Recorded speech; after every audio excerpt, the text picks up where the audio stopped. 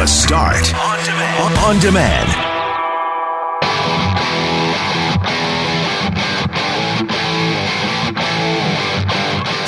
A Winnipeg woman needs plastic surgery on her leg after she was bitten by a musky in the Winnipeg River in Minaki. So that led to a conversation.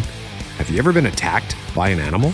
I've been dealing with anxiety and pain as well. My knee has been killing me, and people have been telling me I should try CBD. So we're going to speak to the Two Baked Girls POTCAST to get the lowdown on CBD. And happy 14th birthday to the Twin Towers, Greg Mackling's boys. It just so happens their birthday falls on the early bird deadline for the Tri-Hospital Dream Lottery, and Greg has a special salute to the St. Boniface Hospital and to everyone working in Manitoba hospitals. I'm Brett McGarry, alongside Greg Mackling and Loren McNabb. We are Mackling, McGarry, and McNabb, and this is the Thursday, July 30th podcast for The Start.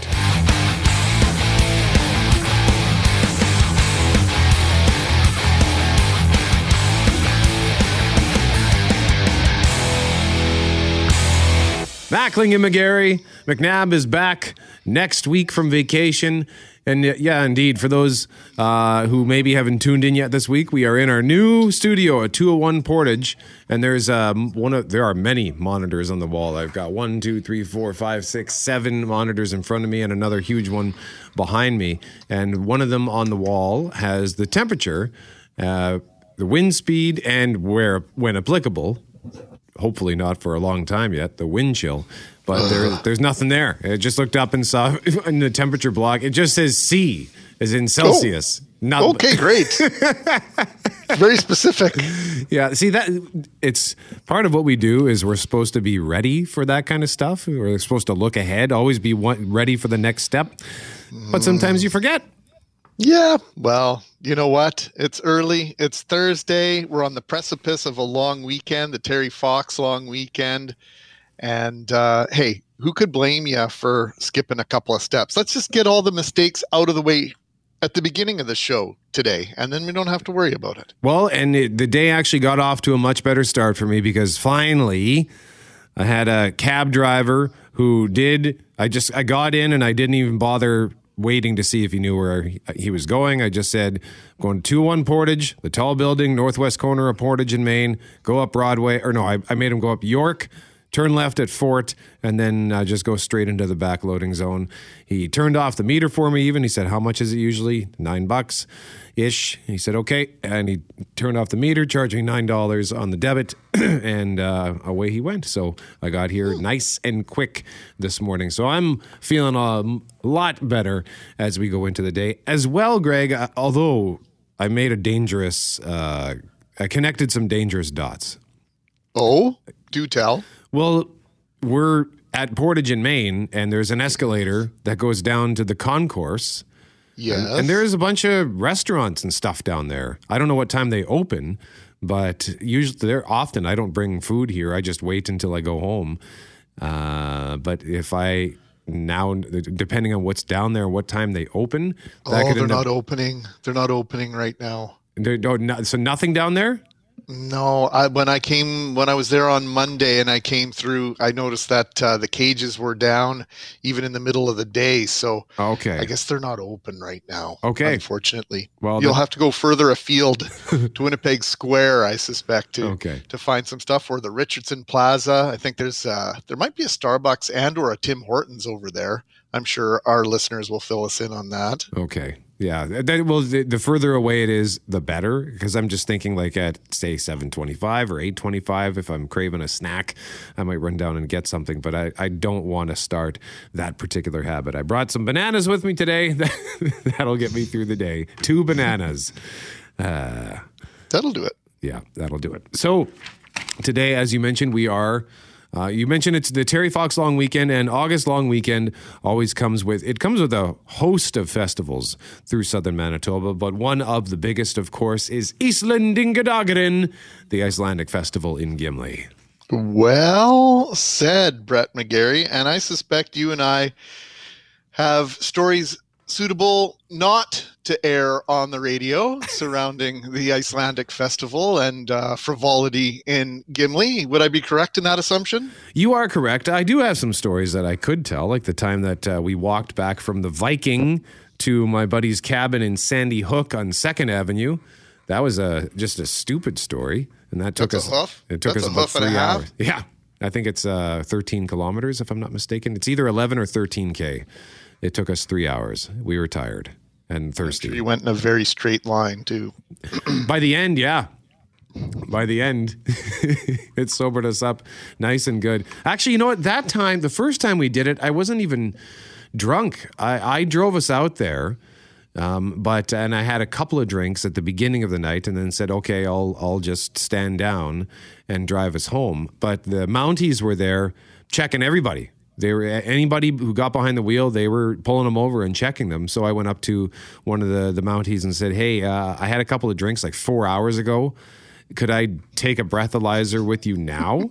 Preemptive breathalyzer. Well, I figured it can't hurt to ask. And he said, sure. He said, no, but you can get in your car and take your chances. So we didn't take our chances, and we had to walk. So, all right. Yeah. That was. You know what? At some point, don't they need to sort that out? Wouldn't it be good just to have something that was official? People are trying to be responsible.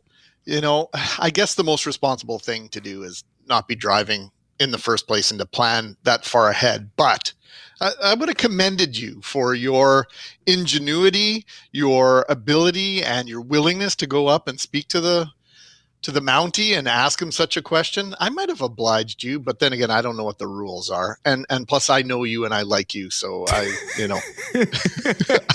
have let you try it out and see where you're at. Oh, hey, by the way, today is a big day. It's a happy birthday to a couple of young lads we refer to as the Twin Towers. Happy birthday to your boys. Yeah, thanks, Brett. 14 years ago, right now, we were sort of in the middle of it. We had probably just arrived at St. Boniface Hospital. I'm going to tell a little bit of a story about that day in an hour or so. But we ended up in the kitchen in the basement of St. B, a place that I know quite intimately now, but I don't know if I'd ever been in that hospital before and had no idea where we were going. And our adventure started at about 5 a.m. when Jackie's water broke. She said, it's early enough, I can tell this. She goes, "Oh," I go, "What?" "I think I just peed the bed." I'm like, "When was the last time you peed the bed?" I jumped out to the bed. To this day, she says she'd never seen me move so quickly. I moved into the kitchen, phoned the doctor. The doctor's like, "Yeah, it's a little early, but you can come in if you want." So Jackie had a shower. We didn't even pack a bag. We didn't have a camera. We had nothing. Went to the hospital, and well, about 6.5 hours later, they were both born. So some of those details and a huge thank you at 7:15 to those that got us through that day.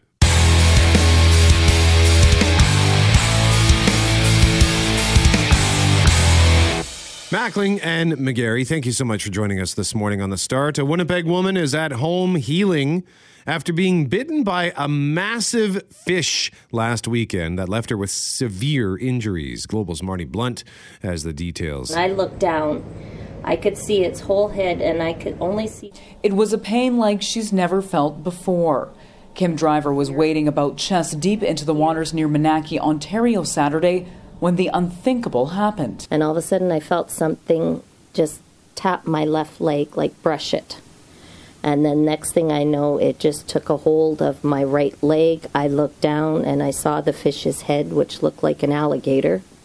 And it just grabbed it and it moved me from side to side, and then it pulled me under. She just went, "Something's got my leg," and then her arms went up in the air and she went under the water screaming, and nobody there, like, how do you even have a clue what to do? We're in Minaki, Ontario. It's the Winnipeg River. Nothing attacks you there. Driver called out, and friends and family quickly rushed her to hospital. She was left with scrapes on the front of her leg and deep puncture wounds on her calf. Fish, big. Yeah. Oh, yeah. A musky, a fish sought by many anglers. The species can reach over 50 inches long. They're rare to catch, and an attack like this, even rarer. And they have really bad eyesight. They use their lateral line, which is something that senses vibration, instead of their eyes, usually to hunt. So it couldn't tell the difference between, what it was biting and a fish or whatever, or a duck or whatever, and grabbed her leg. Driver is now waiting for her wounds to heal before undergoing plastic surgery. And she says it may be some time before she works up the confidence to go back in the water. I'm going to go back out this weekend, but I have no intentions in going swimming. But then maybe give me some time, and we'll see. Marnie Blunt, Global News. Now, I hate to correct anybody that was involved in that report or said the words, it's unthinkable. It is thinkable. It's what I think about every single time somebody wants me to jump in the lake. And that's why I don't.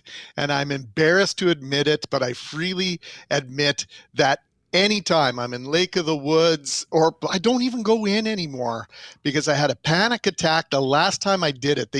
Have you ever done this bobbing thing, Brett, where you turn your life jacket upside down, you stick your legs in the arms, zip it up, and you can just kind of sit in the lake? No. Yeah, it's kind of a cool thing. You sit with your beer and just kind of hang out. And I tried this Clearwater Bay at my friend's cottage. This had to be 16, 17 years ago, and all that kept going on in my head was, there's animals and fish that live in this water. I'm not interested in meeting them. And that was it. That was it for me. So this story, tells me I've been right. I know we never hear about this, and it's a 1 in a billion sort of thing, but I feel justified.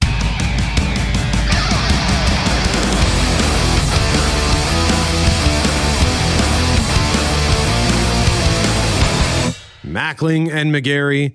McNabb is back next week. Don texting us at 204-780-6868 on the question, have you ever been attacked by an animal or at the very least startled by one? This discussion inspired by the Winnipeg woman who was bitten by a musky in the Winnipeg River in Minaki. Don says, long story short, stopped to answer nature's call at the summit of the Coquihalla at 4 a.m. Halfway through, I noticed a grizzly on the rock looking at me, rolled under the trailer into the truck, tossed the sweatpants out the window. Then I realized my clothes weren't accessible from inside the truck. So, Don, thank you for that. Keep those texts coming at 204-780-6868, and we will continue to discuss it in our next segment. Greg, I was sitting on my couch yesterday at 9:30, watching the Winnipeg Jets skate out onto the ice to take on the Vancouver Canucks in exhibition play. I wondered, is GMAC watching this? I saw not a second of it. I not did get a updates, second. Not a single second. I went to bed early last night, and the boys were giving me updates. They'd come upstairs and whisper from the door, "Hey, Dad, Tucker Pullman scored. Hey, Dad, Ehlers scored." And they didn't know if I heard them or not. I heard them every time. So, Jets skating away with a 4-1 win. Kelly Moore joining us now. And Kelly, I know you didn't get to see the game either. I'm just scrolling through Ken Weeb's notes on sportsnet.ca here. And I think probably the biggest relief, if we can call it that, is the fact that Connor Hellebuck seems to have picked up exactly where he left off when the Jets last played March 11th. Yeah, I would say more reaffirmation, GMAC, because all the reports out of the Phase 3 training camp of the Iceplex was that Hellebuck was rock solid. Even when they were just skating or scrimmaging. So, certainly that I think sends a message. And the Jets were not great early by all accounts. I will have full disclosure.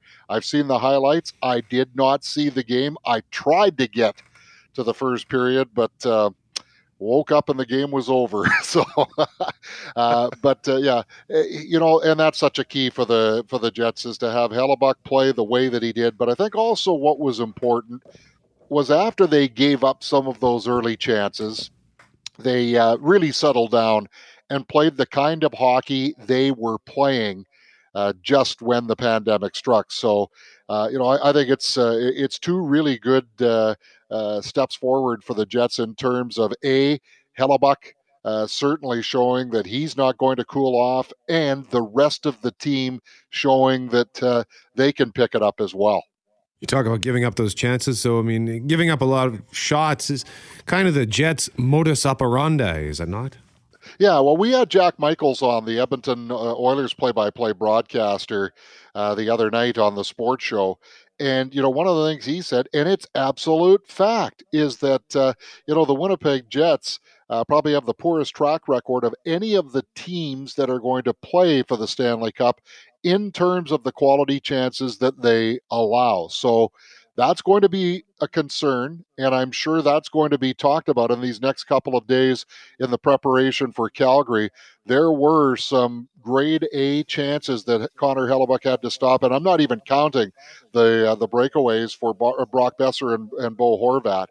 Just the in-tight stops that the Jets are going to have to clean up in their own end, because you can't possibly depend on Connor Hellebuck all the time. You want them to be there when you need them, but I think that they'll and they showed that as the game went on. You could tell by the highlights that they were better defensively over the second half of the game than they were in the first.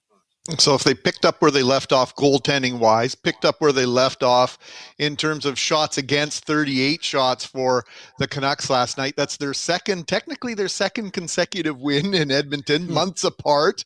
And they've won 5 in a row 139 days, as a matter of fact. There you go. Of course you did the math, Kelly. Brett, how did you think it looked? Because obviously that's going to be the starkest thing. The thing that jumps out most for casual and regular fans is no fans in the stands. Yeah, I was wondering how that would come off on TV, but the way that they've done it, it actually looked, I don't want to say it looked like cool, but I didn't think it looked bad. They put tarps over all of the seats, but they wrap these tarps really tight, so they've got graphics on them, so they look nice, and they added some extra bells and whistles in terms of lights and displays. So I thought it still looked cool. Obviously, the sound component was missing, and it was kind of weird because they were still playing music over the loudspeakers, but I didn't mind it all that much, Greg. I thought it looked pretty cool, Kelly, because sorry, Greg, go ahead. Yeah, I watched some of the games, parts of the games the previous night on Tuesday night, and then some of the games yesterday, just bits and pieces of them. And the goal horns are specific to the team. Yeah. They're doing that, and they're piping in some crowd noise. But I think I said it yesterday morning. It sort of reminded me of when they play an outdoor or a winter classic, because there are no fans around the rink in those situations. And it felt similar to that in my view. Yeah, I guess the other thing I'd add to that as well, because we have been watching baseball for a bit, and certainly, if you've been tuning into other events like the MLS's back tournament, even golf and NASCAR, it's almost starting to become comfortable for no fans to be in the stands, if that makes any sense at all. I know now when I'm watching, and Lord knows we had a full healthy diet of the classic games from the 80s and 90s and earlier in the 2000s. To me, guys, and I'm almost afraid to say this, it almost seems abnormal when the stands are full of fans. Oh boy. Yeah, I'd hate to get to that. I'd hate to get to that. The Florida Panther fans will be comfortable. Yeah. And as I say that, I'm thinking also, it won't take as long when things return to normal. It won't take as long to accept fans in the stands as it did to get comfortable, or even, I don't want to say comfortable, but at least not weirded out by the fact that nobody's there. So it goes from preseason to postseason really quick. Flames versus Jets, Saturday night and Monday afternoon. Yeah, they're at the post, as our good friend Darren Dunn used to say at Assiniboia Downs. And if you're the Calgary Flames And after you watched how well Hellebuck performed and how Winnipeg got better as the game went on, you know that you have your work cut out for you, and all of the pre-series analysis looks exactly as it should after watching both of those teams play their exhibition games. So I would think that, the Jets are going to have, they're not going to be overconfident, but I think they're going to be very secure in how they're playing going into that series opener Saturday night.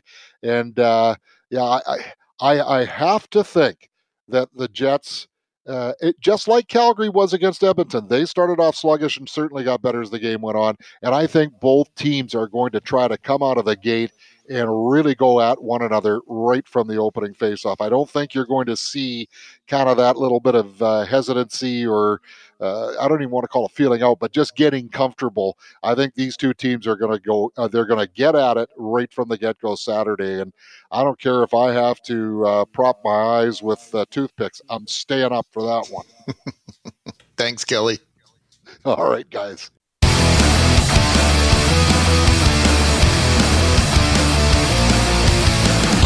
Mackling and McGarry, McNabb is on vacation. Earlier, we told you Marnie Blunt's story of a Winnipeg woman who was bitten by a musky, big fish in Minaki in the Winnipeg River. She's going to need some plastic surgery on her leg. She described the fish head like that of an alligator as it chomped down on her leg. So we want to have a conversation right now.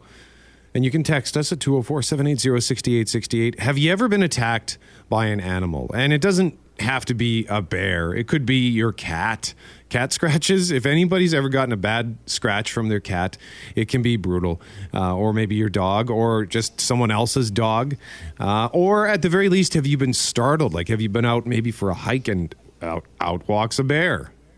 And to say hello. So let us know, 204-780-6868. Jeff Braun is here. Jeff Fortier is here. Kelly Moore normally joins us here, but he joined us in our previous segment. He's getting ready for his 725 Sports.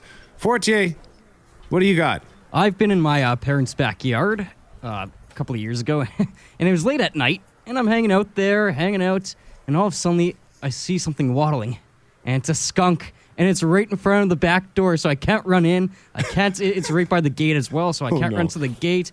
I ran to the other side of the yard for some reason. You know when you panic and you run. So I ran to the other side of the yard, and then it waddled into the shadows, and I didn't know where it was. So then I just booked into the house fast as I could.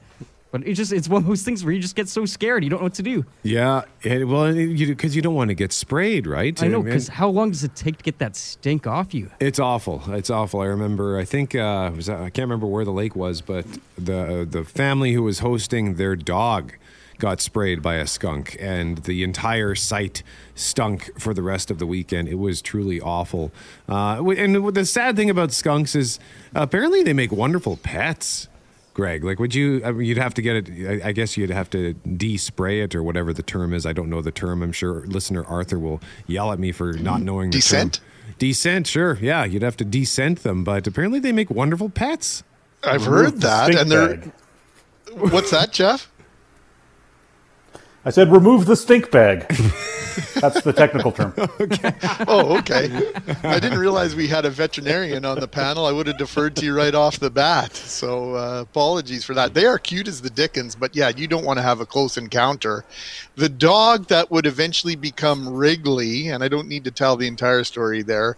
Wrigley Field? My dog, pardon me? Wrigley Field. After Wrigley Field, her name was Jackie. Before I started dating Jackie, so I had to change her name. Yeah.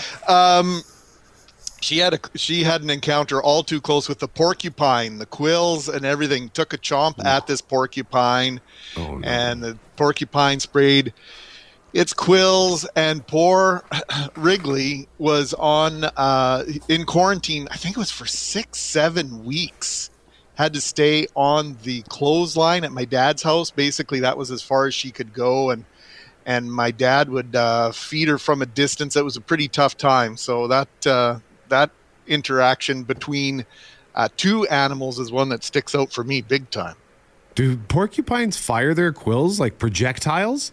I don't know if they do, but they get them out And I guess Wrigley was a little too close. I'm not exactly sure of the science. I'm sure someone will tell us how that all worked. But yeah, they had to surgically remove quills from her face. Oh my goodness, that's scary. It was not pretty at all. Jeff Braun, I believe you have a tenuous relationship with dogs. Is that correct? Yeah, I've been bit by 5 different poodles in the course of my lifetime, which 5 is an interesting stat, I always think. All poodles? Yeah, poodles hate me. I don't know what it is, but including the poodle we owned that bit me when I was a kid on Christmas morning. I felt very hurt that it happened on Christmas morning. And because it was Christmas, nobody else really seemed to care about it. And then a year later, it bit like the neighbor's kid, and then we had to get rid of it, but whatever. So, yeah, poodles is the bad one. I think the worst I had, though, was when I was a toddler. I could walk, but sort of just barely, and we were visiting relatives in New Brunswick, and my mom's uncle and aunt had a St. Bernard. And everybody sort of turned their head for a second. The St. Bernard knocked me down and laid on top of me to the point where they couldn't see me underneath the dog. And very quickly it turned into a where'd Jeff go kind of thing. And someone said, hey, that dog's got a weird look on its face. Let's look underneath it. And there I was, all blue in the face. They found me in the nick of time. Oh, my God. Okay. Yeah. And that's why I don't like dogs. Okay. Well, we are getting a lot of texts here at 204-780-6868, like Joanne saying, my brother and I were chased by a rabid skunk. We climbed a tree, and each time we tried to climb down, it would rush towards the tree, frothing at its mouth. It must have been half an hour before it finally walked away, and we jumped down from the tree and ran home. I have never been startled in the wilderness by any animals, although I do remember I was staying at Tall Pines Lodge, and it was quite the reverse, actually, and we were told that this would happen. The deer in the area they just walk right in to the grounds, and they come over and say hello, and I guess that's because they've become so acquainted to seeing the people, and the people will usually feed them, and I think they told us not to feed them, and I don't remember if we did or not, but they allowed, I actually was able to pet a deer the one time that's ever happened. So that was yeah. So it was bizarre and surreal, because anytime you see a deer on a golf course, for example, they'll stand there skittish, for a bit. Right? Very skittish. They run away as soon as you get anywhere near them. And I have only ever seen a fox once in my life. That was also at a golf course. It was a little baby fox that poked its head out while we were on the tee to take a look at what was going on. Jeff Courier was with me, and he said, if Mom and Dad were around, that wouldn't be happening, because we never see them. I did see a bear. I see foxes all the time. Do you really? Yeah, well, especially around my parents' place. I've seen them right across the street on the neighbor's yard, because they live right by Bunn's Creek. And Bunn's Creek, okay. Tons of foxes. Okay. Well, hey, let us know your stories. Have you ever been attacked by an animal, startled by an animal? Doesn't have to be a wild animal. Could be your own animal or a friend's animal. If you had a bad experience with your cat, a dog, let us know. 204-780-6868. And a couple of people saying porcupines do not throw their quills. I was just imagine, they'd be like a supervillain if that was the case. Just turn around and fire the quills. Yeah, it's a common misconception according to several listeners who are texting us here, but they do attach, and they're like fish hooks. So there you go. I guess Wrigley was just that close to the porcupine. Oh boy.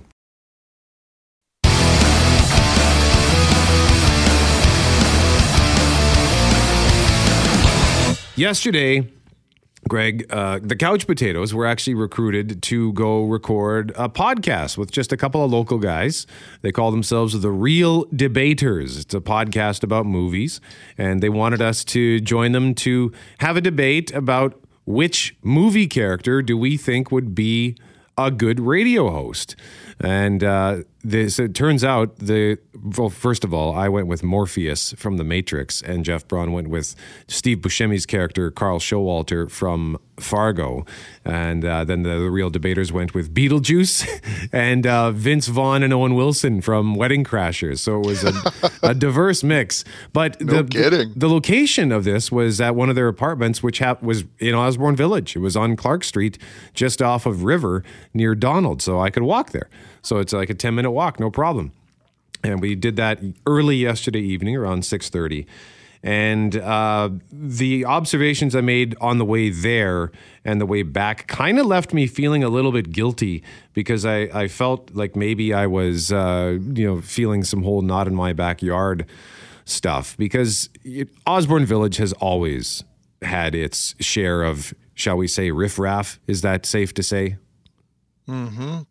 That's always been the case. I would concur with you. Yeah, particularly the corner by the subway at Osborne and River. There's always at least one interesting person hanging out there. But as I walked down River towards Clark, there was a large group, and this has been pretty common in recent weeks and months, a large group of people camped out essentially in front of the church just off of River and Osborne. They weren't causing any trouble, but they were being a little loud. And then on the way back, I walked past a guy who was lying down on the ground. At first I thought, is this guy passed out? Like, is he in distress? And when I walked by, it looked like he was just needed somewhere to lie down and sleep. He had a bag with him, and he was sleeping on the bag. I think the way I said to you yesterday, it's this sketched out woman who was like really ornery and fidgety, walked right up to me and said, hey man, do you have 2 smokes you can sell? I'm like, nope. And I just kept walking. And then when I walked past the church again, the people were still sitting there. And then when I got to Roslyn and Osborne, and I could hear this guy from around the corner when I was still on River, and I finally got to I was on the west side of Osborne. He was on the east side at Roslyn and Osborne. And he was just screaming at the top of his lungs. And I'm just going to back off the microphone. But everyone was having to look around and turn because this guy is just shouting, "What? What?" And he was adding expletives on top of that. And I thought, in 10 minutes, I just saw a lot of stuff that made me feel, quite frankly, uncomfortable about my chosen neighborhood in Osborne Village. But then as I pointed out, I felt guilty as well, because should I have stopped and asked this person who was lying down on the boulevard if they needed assistance? I felt guilty about the way that I looked at the people who were in front of the church. And I didn't feel guilty about being weirded out by the guy who was cursing and swearing at Roslyn and Osborne. But I don't know. I kind of just wanted to get that off my chest and wonder if you're seeing similar stuff in your neighborhood and how it makes you feel. Greg, you live in a suburb. I don't know what the situation is out there if you ever see, stuff like that. But I know that it's becoming more and more common in my neck of the woods, and I don't really know how to feel about it. Well, the fact that you feel feeling guilty about how you feel, I think says a lot about who you are as a person. And it's not up to me to analyze any of that, Brett. But I think you've just highlighted some of the challenges that our society has overall. There are people that need help. They need resources that aren't necessarily available. We need outreach on the street so these people, if they don't know these programs exist, can find out where to get help. A lot of people don't want, quote unquote, help. So that's also an issue in my mind. And I think this is one of the largest things that stands in the way of Osborne Village, of downtown, becoming what they can be, because people do feel uncomfortable. They feel awkward about saying that they feel uncomfortable, because there are human issues attached to these interactions that make us feel as though we don't want to go back. And I understand where you're coming from on so many fronts on this, but I know a tremendous number of people that is the barrier between them going downtown and not going downtown, between going from their parking space to Bell MTS Place and back, and not going out and experiencing more of what the downtown and what Osborne Village, what these different neighborhoods have to offer, that it's becoming increasingly awkward, these interactions with people who are clearly either in mental health distress or are using drugs or are homeless. And it's a real tough one. And this is something that our community's been battling for decades or more, but it's really, really coming to the forefront now.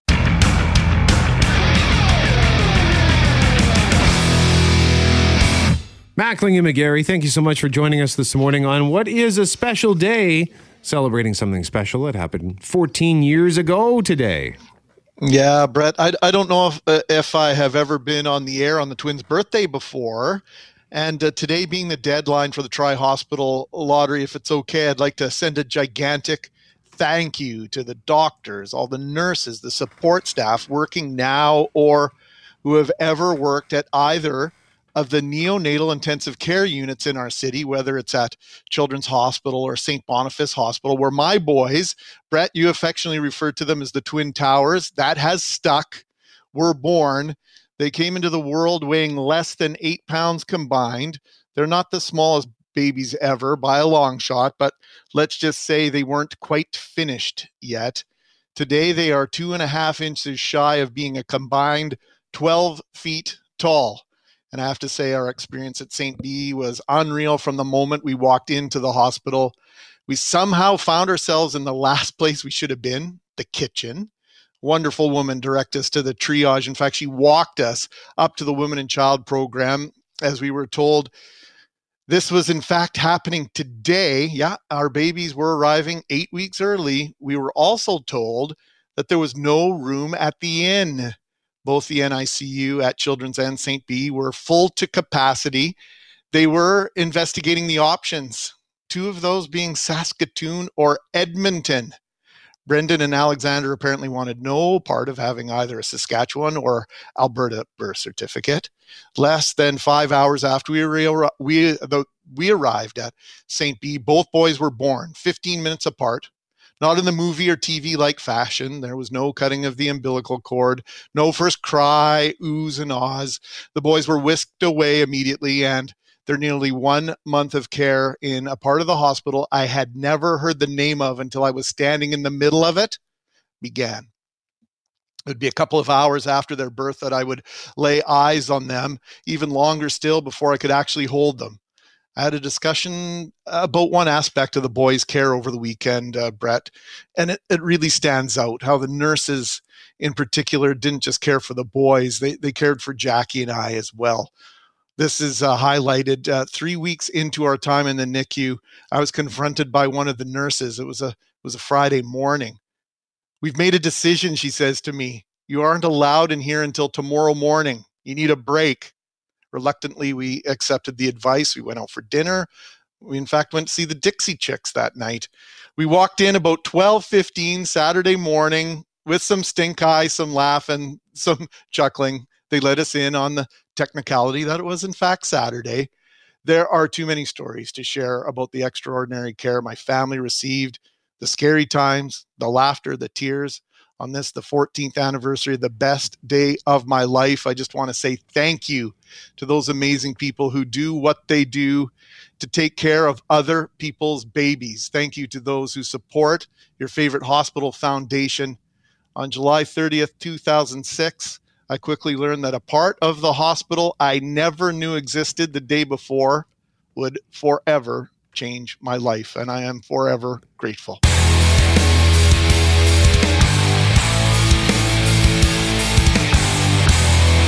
Greg, I can't believe I'm about to say this, but the time has come for us on the start to get baked.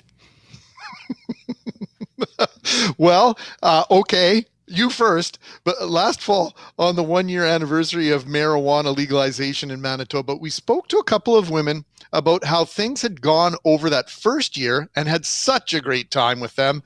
We've been looking forward for a reason to bring them back. The 2 Baked Girls POTCAST. And we've got a reason today because, as you know, Greg, I've been complaining about my sore knee lately. Plus, my anxiety has been just through the roof this week, getting used to our new surroundings. And one thing that keeps coming up from various people from all different walks of life, dude, you should try some CBD. So we welcome back to the start, Ray and Alyssa, the 2 Baked Girls. Good morning, Ray. Hey, what's up? Good morning. And good morning, Alyssa. Good morning. How are you? Doing very well. Thank you so much for joining us. So, Ray, we'll start with you, and we will talk about how things have continued to go during legalization. But I do want to talk about CBD, and I guess maybe the basic starter question, because a lot of people are like me and don't know anything about this stuff. Can you refresh our memory on what exactly is CBD? Yeah. So there's basically CBD. There's two things, CBD and THC. They both come from the cannabis plant. So pretty much when people think about cannabis, they think about getting high, getting baked. That is the THC part of the plant. So when we talk about CBD, that is a non-psychoactive part of the plant that people use for medicinal-wise. So actually, Cupcake actually knows way more about the medical use for CBD. So I'm going to let her drop some science down on you guys right now. So should we be calling you Cupcake? Yes, Cupcake is the name I go by. Okay. Sorry about that. Okay. That's Cupcake it is. Thank you. So the science. So the science. Not that I'm a scientist or anything, but so everybody has a endocannabinoid system within themselves. And CBD works hand in hand with that. And so it can actually increase certain levels of chemicals in our bodies, such as serotonin, things that affect our sleep and wake, and things that affect our pain levels. So CBD works hand in hand already with chemicals that are inside our bodies. So that's what people need to know, too, is that everybody has a different endocannabinoid. Oh, almost got the word. Almost. Everybody has a different system inside of them. So CBD works differently with everybody. That is why some people will take it and they're like, oh, I didn't really notice anything. Some people take it every single day and they realize that they're feeling normal. You know, there's no anxiety, there's no pain. It's not until they stop taking it and then they're like, oh, man, me taking that every day actually did do something for me. Okay, so I want to ask you about the different ways to take it, Cupcake, but just this whole idea of it affects people differently. I think that's one common element, whether you ingest gummies or whether you smoke marijuana, and all the different strains of both are obviously important. How do you consult a physician? How do you start down this path of figuring out what works for you in the best fashion without running into a bad situation? For sure. If you have a physician that is open to discussing CBD, I would highly recommend discussing it with them. If not, there are places you can go and speak to people that have knowledge of the plant and of how the CBD works and stuff. So I would definitely speak to somebody if you don't know anything about it. And it's something like, it's just like pharmaceuticals. You kind of have to do trial and error a little bit. Like I always recommend keeping a journal and trying different doses and seeing how they work. If you take too much, you're never going to overdose on CBD. So that's one positive thing. You might feel a little bit groggy the next day if you've taken a little bit too much. So, but that's pretty much the effect of taking too much there. So there's many different forms you can take it in oils, in capsules. You can smoke flower. You can put it into edibles. There's many, many, many different ways. There's even like juice crystals and stuff that you can get on the market now, and food seasonings and stuff. So it makes it easy. It makes it discreet. There's lots of options. Our guests are the two Baked Girls POTCAST, Ray and Cupcake. And Ray, I remember talking to a guy a couple of months back who told me he too has joint pain and he also has anxiety. He gets up in the morning, he takes a drop of the oil, and he's good to go for the day. Like, is it really that easy? Yeah, it can be, yeah. Yeah, it definitely is. And I think that's the big stigma around it still, is that people think it's like people that smoke joints every single day, that it's just because they want to get high or get baked. But a lot of people are taking CBD oils. Like I said before, like my 7-year-old daughter, she's on CBD, so she has autism. That helps her. It's incredible how much that helps her. So that's just a little tiny bit of oil that we give her in the morning and at night. A lot of people add it to their coffees in the morning. And like Cupcake was saying, like you can get seasonings, you can get drink mixes. So the way that people are using it now, it's very medicinal, and it's kind of cutting that stigma, because like people had no problem going to a doctor and getting T3s and all these crazy prescriptions for pain, but yet it was a big deal for them to go outside and smoke a little bit of CBD flower or just even a regular joint to get rid of that pain, right? So now I think people are realizing that it's more natural, and the side effects to it aren't so crazy, right? You don't have to worry about your liver shutting down because you take too much CBD. So, well, that's a really good point. Do you think the stigma is disappearing, Ray, where people are a little bit more comfortable with this? I think it's slowly starting to. I know, like, from experience, like my dad, right? My dad was totally against weed. All he knew was that it was illegal and that it was bad. But I think that once people start seeing these other ways that we're using the plant, like the CBD, and what it can do for us in the medical wise, I think people are starting to open up to it now. I think that there's still a big stigma about people smoking a joint, in their backyard. I think there's still judgment on that. But I think when it comes to CBD, people are starting to kind of relax a little bit more and taking it as an option because there isn't crazy side effects to it. Our guests are the two Baked Girls POTCAST, Ray and Cupcake, and we are speaking to them today because I have been curious about CBD oil because I've had a variety of people tell me that it'll help with pain. I've got a sore knee in recent weeks and anxiety as well. And we have a text message here at 204-780-6868 from Charles the Garlic Guy, who says, I have a buddy with rheumatoid arthritis. He can't function very well without the CBD oil. He went to the States on holidays last year and couldn't cross the border with it. He suffered for a month until he came home and started his daily CBD treatments again.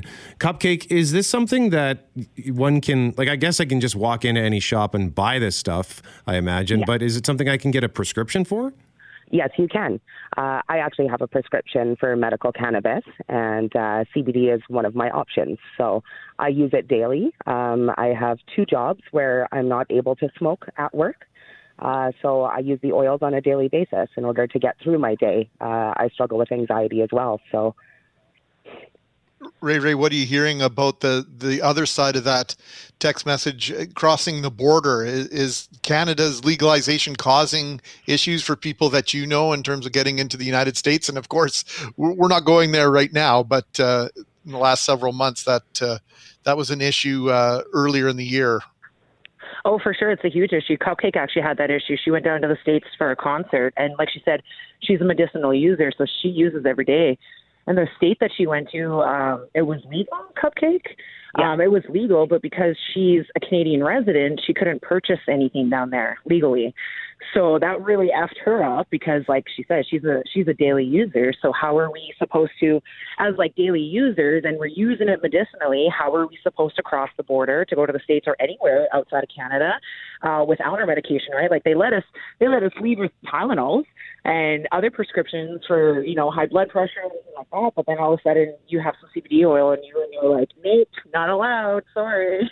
So that's super frustrating for sure. So then what did you do, Cupcake, while you were down there? I purchased illegally. I had to medicate. My anxiety was through the roof the entire day. It took all day to get it, but I had to purchase illegally. It's almost magical for some people, this stuff, isn't it? Yeah. It really is. It's like telling somebody that has to take, other people that are on medications for anxiety, like pills or benzos, right? Like if they don't take those every day, their anxiety's through the roof. And it's the same thing with CBD. It's just another natural drug, right? So I think people need to wrap their brains around. Like I think doctors really need to get on board with this and have CBD as like one of their first options to offer to somebody for pain and anxiety and sleep, not being able to sleep at night because it has way less side effects than any other pills. So when it comes to trying CBD, like as you may remember, I told you the story last year of when I tried a joint that had been purchased legally from, I think it was purchased from Tokyo Smoke. And I tried it in the company of my then girlfriend who told me it was low THC, high CBD, so try it out. I did. Turns out it was high THC, no CBD. I had a panic attack. It was awful. With CBD, but I was in her company and I was in a controlled environment. What if I'm trying CBD for the first time, like this oil?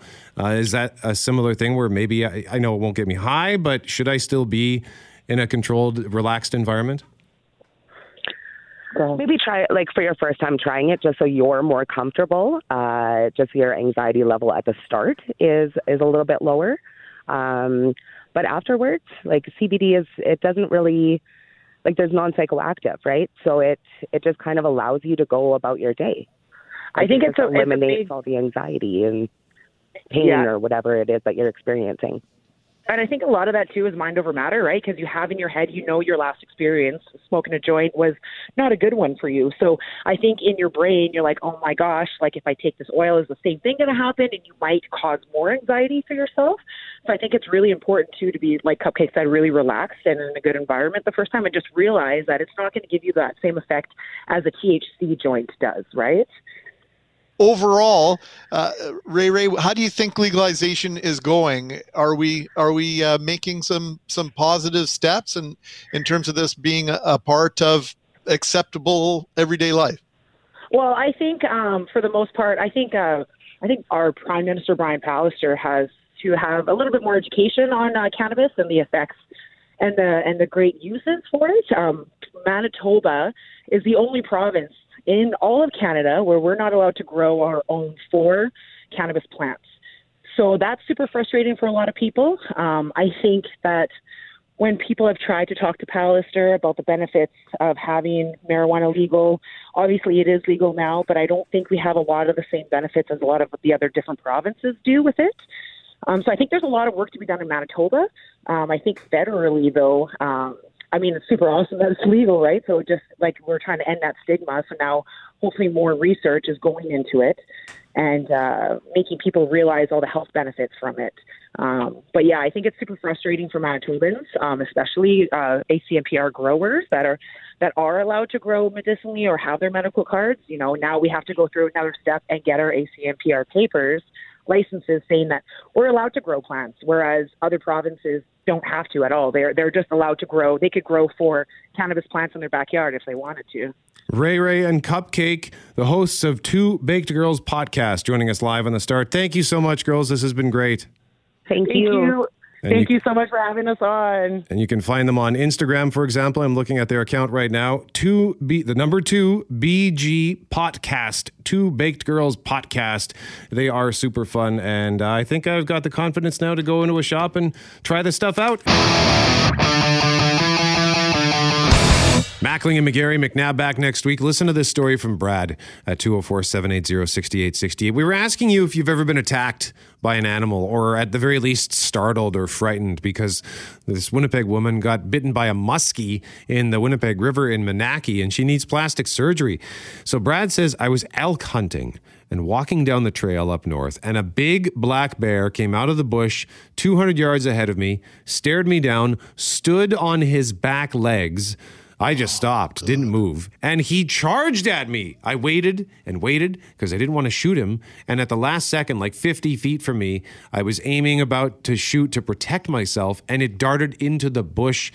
Probably the most adrenaline-infused, scariest moment of my life. Imagine a bear standing up and then saying, all right, it's time to dance. Let's go. I think I would have died of fright. Yep. That's dying of an attempted bear attack. Yeah, just not, the bear wouldn't even make it to me. I would just be like, that's it. I'm checking out. I don't want to be around for what comes next. Thank you so much for all the stories, by the way. This has been great fun.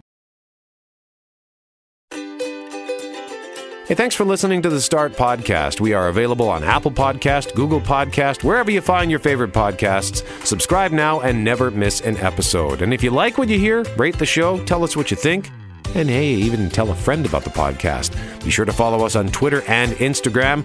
Greg is at GMACWPG, that's GMACK WPG. I am at Brett McGarry, BRETTMEGARRY. And Loren on Twitter is at McNabb on Global and on Instagram at McNabb on CJOB. Talk soon.